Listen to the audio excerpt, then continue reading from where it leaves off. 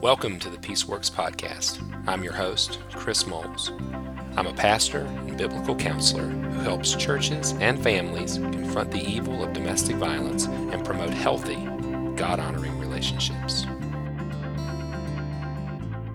Welcome back to the Peaceworks Podcast, everyone. On today's episode, we're going to discuss a little bit about disclosures, but really, in my mind, it's this idea of talking with each other as opposed to talking past each other. Hopefully, I'll be able to unpack that well here in a moment. But before we jump into that content, I want to remind you of Peaceworks University. Peaceworks University is our online membership community, and it has resources that go way beyond what you're learning here on the Peaceworks Podcast. A lot of different resources that you can take advantage of if you're attempting to address the problem of domestic abuse from a gospel-centered perspective. So if you're benefiting from the things you're learning and hearing on the Peaceworks Podcast, Peaceworks University is your best next step. And you can find out more about Peaceworks University at chrismoles.org. All right, friends. So the topic at hand, the thoughts rolling around in my head, this idea of talking with each other rather than past each other, is really about a common occurrence that has been happening that I know has been frustrating some of my peers. I know that it is frustrating to myself. And so I thought I would try to spend about 20 minutes maybe adding some clarity. I feel like every time I try to add some clarity, I muddy the waters a bit. So hopefully this will not create more frustration, but just a little bit more clearly establish maybe some of the differences, some of the best practices in receiving disclosure. And the reason why I bring that up is I'm often having conversations with pastors and biblical counselors. Now, many of those conversations, I should say, if I were to back up, many conversations I'm having with, say, biblical counselors regarding disclosures of abuse are healthy, wanting to know how to drill down a little bit more and gather better data, knowing what next steps should be, trying to get, just some more eyes on the situation so that they can respond well. And there's definitely a caring well aspect to the conversations I'm having. On the other hand, the frustrating conversations, and those are the ones where I'm leaving frustrated, and the questioner, the counselor, the pastor, they're leaving frustrated as well, usually revolve around confirming disclosures or understanding disclosures. And it generally begins with something along the lines of, well, we've received a disclosure from an individual. They're claiming that they're being abused, but we don't see it. We've really tried to understand, and we don't see abuse in this situation. And that can be a fair assessment, and I want to talk about that here in a second. But typically, as I press into these conversations, we will get frustrated because perhaps there hasn't been from my perspective, there hasn't been a lot of deep diving. There hasn't been a lot of prolonged, conversations. There's been kind of a quick response. And I think some of that is genuine and well-meaning. For instance, you hear, terminology out there like believe what you're hearing, respond to what you're hearing. And I think there are some counselors in our tribe and some pastors in our tribe who are hearing the word abuse, and they are, I don't know if they're ceasing counseling at that moment or ceasing conversation at that moment, but they're seemingly steering it into response mode. It's like, I've stopped learning. I've stopped learning about what you just told me, and now I'm responding to what you just told me. And to me, that seems like a simple fix. Like the response from that crowd, if that is you and you're frustrated with the work because you hear the word abuse, you're responding as quickly and as effectively as you think is possible, but you're not getting the results that you want or that seem helpful to anybody. My question would be, perhaps, what would it look like if you slowed down And rather than responding, you continued learning. Like, is there more to be heard here? Is there more to be gleaned here? And I do think there is a portion of that conversation where, both of us are leaving frustrated. Part of that is because many of my questions to the counselor is, did you try this? And what did it look like when you said this? Why didn't do any of that? Like, well, perhaps you should have, been a learner. I mean, that's not meant to be said disparagingly. It's meant to be said in a helpful way. When we receive an initial disclosure of abuse, if everyone is safe in the moment and you're in an environment that's safe and no one is in immediate danger outside of your office, then perhaps the best thing that you can do is to ask some follow-up questions, such as, help me understand, right? I can tell how upsetting this is to you. Like, this is significant. Can you describe for me the most recent time that you were harmed? Or in what ways are you being harmed? And listening to the individual you're working with to gather more data, to understand the situation a little better, rather than just responding immediately. I think the other thing that we run into, at least when it comes to the idea of, I'm leaving frustrated, you're leaving frustrated, is, I've received a disclosure, but I can't get any ground. I am asking questions, and I'm not getting good information. And that may be, not always, but that may be one of the realities of working with this population and within this work, is you're not always going to receive clear answers. You're not always going to receive information on a line. So linear thought and description. So for many of us, especially those of us who, and this is an overgeneralization, but hopefully it is helpful, those of us who are male biblical counselors, those of us who are men, who are pastors, we're already functioning somewhat differently than maybe our wives or other women that we work with, because one of the great frustrations that we talk about is, logical thinking and emotional thinking, which is kind of a disingenuous, because men are just as emotional. But we may be looking for disclosures on a line, like a linear thought, and it's really about the experience of the individual in front of us. So it could be ups and downs, and we could be reaching back for information or moving ahead for information. So we need to be diligent to kind of set with the discomfort of how we're hearing information as much as the discomfort of what information that we're hearing. So it is going to take a little bit of patience then to come back to those questions when we don't get the answer that gives us clarity. Earlier I had said, in what ways were you harmed? That might be one of the questions in response to, I'm being abused, or my husband is abusive. In what ways are you being harmed? The response may be something like, I can't live like this. It may be a response of their personal state of emotion. And that's okay. Listen to that response. Listen to the heart in that response.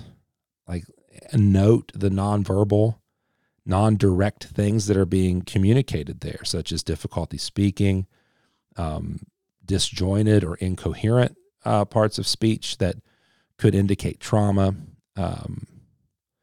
Note if they bring notes, like pages of notes or information overload. Set with the emotion of it, like the emotions are telling you some things of how problematic this particular situation is. So I can't live like this. Well, I might follow up with learning from all of this download that's happening. I may not have specific information yet, so I might ask, again, that follow-up question I said a moment ago. I can tell this is really upsetting. Like, this is a very difficult situation for you. Can you describe the most recent time that you were harmed? And now what I'm doing is I'm getting a specific incident. Understand that in abuse work, I want to see a pattern. I'm looking for history, but that one foothold will kind of help me see the experience of the individual I'm working with. And I know, again, some of my friends will go, oh, it's not about experience. Well, sure, at this point it is. I'm not getting details, so I want to know how the behavior is impacting them. And that's going to help me get details as to what behaviors are impacting them, which is also important. So I might hear disclosures about a story or an incident, and then I'm going to follow up in that with responses such as, so when you say he screamed at the children, what words were being said? And if I can hear some of those words, it's going to help me formulate some more questions. If, he called our son a piece of garbage. Well, that tells me a lot about the demeanor and the tone of the evening. I can empathize with that. What a horrible thing to say. That must have been terribly troubling in the moment. That must have been very difficult to hear.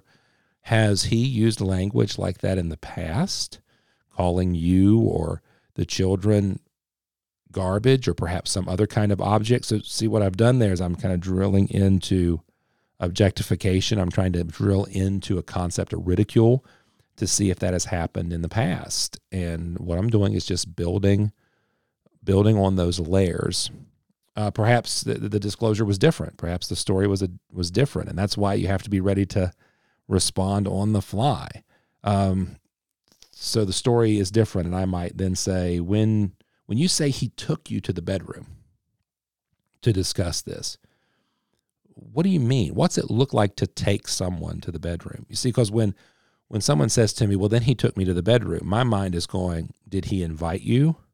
Did he ask you? Did you agree to go? Did he carry you? Did he force you? Did he threaten you?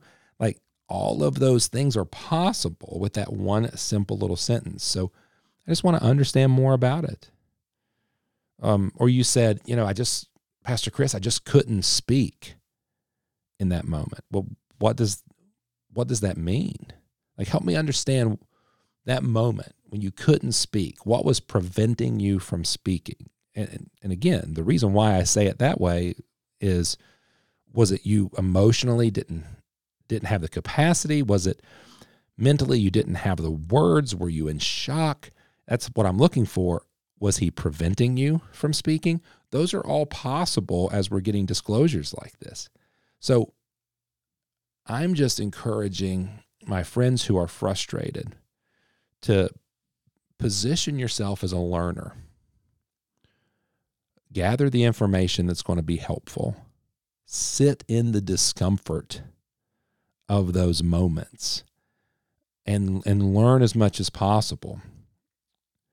From the nonverbals, the verbal, the disclosures, really revert to the best part of our training as biblical counselors. Build involvement through connecting with their story. Gather data through listening carefully and watching and observing what's happening. And then run that information through what you know of Jesus, what you know of sin and suffering, and dare I say, what you know of abuse. And now this is the third point of frustration, right? So the first point of frustration is perhaps ignorance, and ignorance can be met with education. The second point of frustration is maybe a sort of an impulsivity or quickness to respond, and that could be met with slowing your process down, right? Instead of being a responder, be a learner so that your responses can be informed and educated based on what you're hearing and learning. And I think the last point of frustration is more philosophical. It's what we believe about abuse or what we believe about discerning abuse. Because then what will happen in some conversations is, well, then I get that, but how do you take this information? Sure, he used really inflammatory language, and yes, he used physical intimidation, and yes, he used ridicule, and yes, he used threats, but how do you put that into a category of abuse, Chris? Because no one was harmed. And now what we're talking about is a frustration of how we discern and how we disseminate the information that we're hearing. And this is where I think we tend to have frustration based on how we decipher that. Like, for instance, I might say those 4 or 5 things that you just mentioned, the 4 or 5 things that I just made up and threw out in the air, those things coincide with, 4 or 5 of the 8 categories found in the power and control wheel. And I'll sometimes then get, well, we can't use that because that's, critical theory. Okay, well, let's throw the model out for just a second, and let's at least acknowledge that ridicule, coercion and threats, intimidation, I can't remember the other one that I used, ridicule, those are sinful. Now, let's add to that they're sinful in such a way that they're causing a great deal of stress and fear in the life of the victim. Can you agree with that? Well, sure. The sinful behavior that's creating this climate is also being used to determine an outcome, to control this person. Would you agree with that? Yeah, we can see that.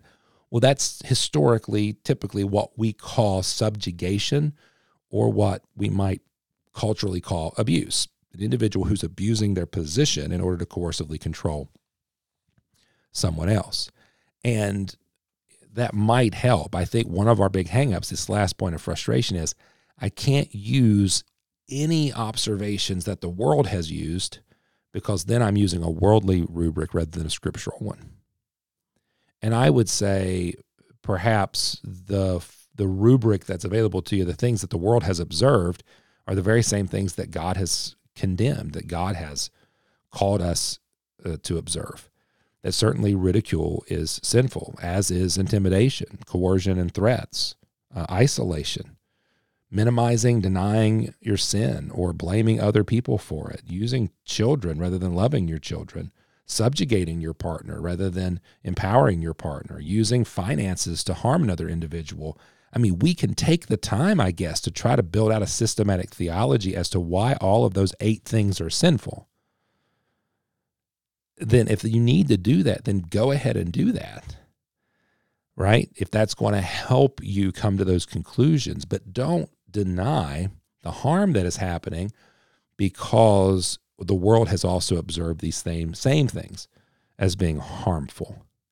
They're all beyond the scope of what God has designed for relationships, and specifically in the Christian home, they're all beyond the specific imperatives that God has given to individuals in regards to husbands loving their wives. So, again, if we're still butting heads, if we're still trying to figure this thing out, another point of frustration is I don't know how to categorize this if it's kind of low level, if I can't find those points, Chris. So you've articulated well, this is sinful. There's definitely someone who is suffering. The sin is an abuse of power that's using to coercive control. I can see that now. Or I hear what you're saying, Chris, but there doesn't seem to be threat. There doesn't seem to be fear. There doesn't appear to be an abuse of power. It just seems like a high level conflict and or a lot of frustration in the marriage. Well, that is a different story if that's true. And so I might offer then, some terminology that my friend Leslie came up with that I think is tremendously helpful to quickly understand whether we're responding to a disappointing marriage, a discouraging marriage, or destructive marriage. I find that very helpful in the moment to draw people into those terms, and they can relate to them immediately. And again, I'll either get receptivity, that makes sense. A disappointing marriage, we're not getting what we want. So we really need to understand, again, James 4, what it is that we want versus what it is that we have versus what it is to do what is right. Or a discouraging marriage, there are circumstances that have really got me down. It wasn't what I expected, right? Because the circumstances have kind of knocked us for a loop. In Romans 8, 28 and 29, 1 Corinthians chapter 10, there's all kinds of scriptural principles that we as a team can work together to find encouragement in a discouraging marriage. A destructive marriage, however, falls into that category of one partner using power to harm another partner. And now we're in the realm of things like Galatians 6, which is confronting sin and calling people to repentance. Perhaps Matthew 18, if there's a conflict on how one person is sinning against another person. Perhaps a more graphic response from the church, such as the idea of somebody committing an act of sexual assault or rapacious behavior that requires a response, or criminal behavior that requires a Romans 13 type of response. And so that is what we deal with primarily. But there are categories that could help us put it into perspective. And again, I throw those out there to be helpful, but sometimes there'll be the frustration, well, I can't use Leslie Vernick's material. She's a clinician. My encouragement is to calm down a little. We're trying to help people. And yes, sometimes we have to stand our ground, but if every case has to filter through a purity test in order for us to feel as if we have done things correctly, we may not do things well.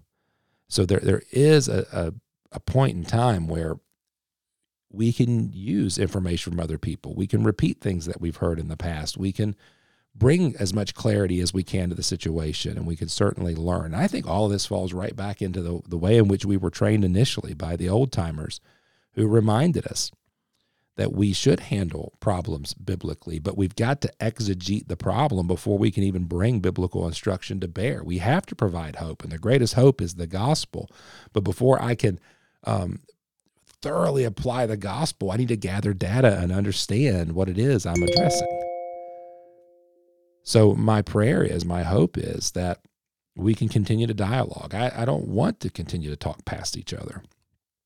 I want us to find best practices and best solutions so that people can be helped, yes, through the power of the gospel, the presence of the Holy Spirit, through the sufficiency of the scriptures, but in a relationship in which individuals are taught the Bible and counseled the Bible. Not that the scriptures themselves are counseled. That is not the objective, that yes, I counsel the scriptures. No, I counseled people with the scriptures, and those people were served well because of wisdom and grace and patience and love. We listened. We educated ourselves so that we could respond better. We slowed down so that we could respond well, and we opened up so that we could respond better to individuals who are suffering. Well, I hope, friends, that is helpful. I hope that you benefited from that, and we'll continue this conversation. I appreciate everybody who listens to the Peaceworks podcast. Please rate, review, subscribe, follow, whatever the platform you're listening on asks you to do. Let them know that you value the Peaceworks podcast. Once again, thank you guys for being part of the family. Until next time, God bless.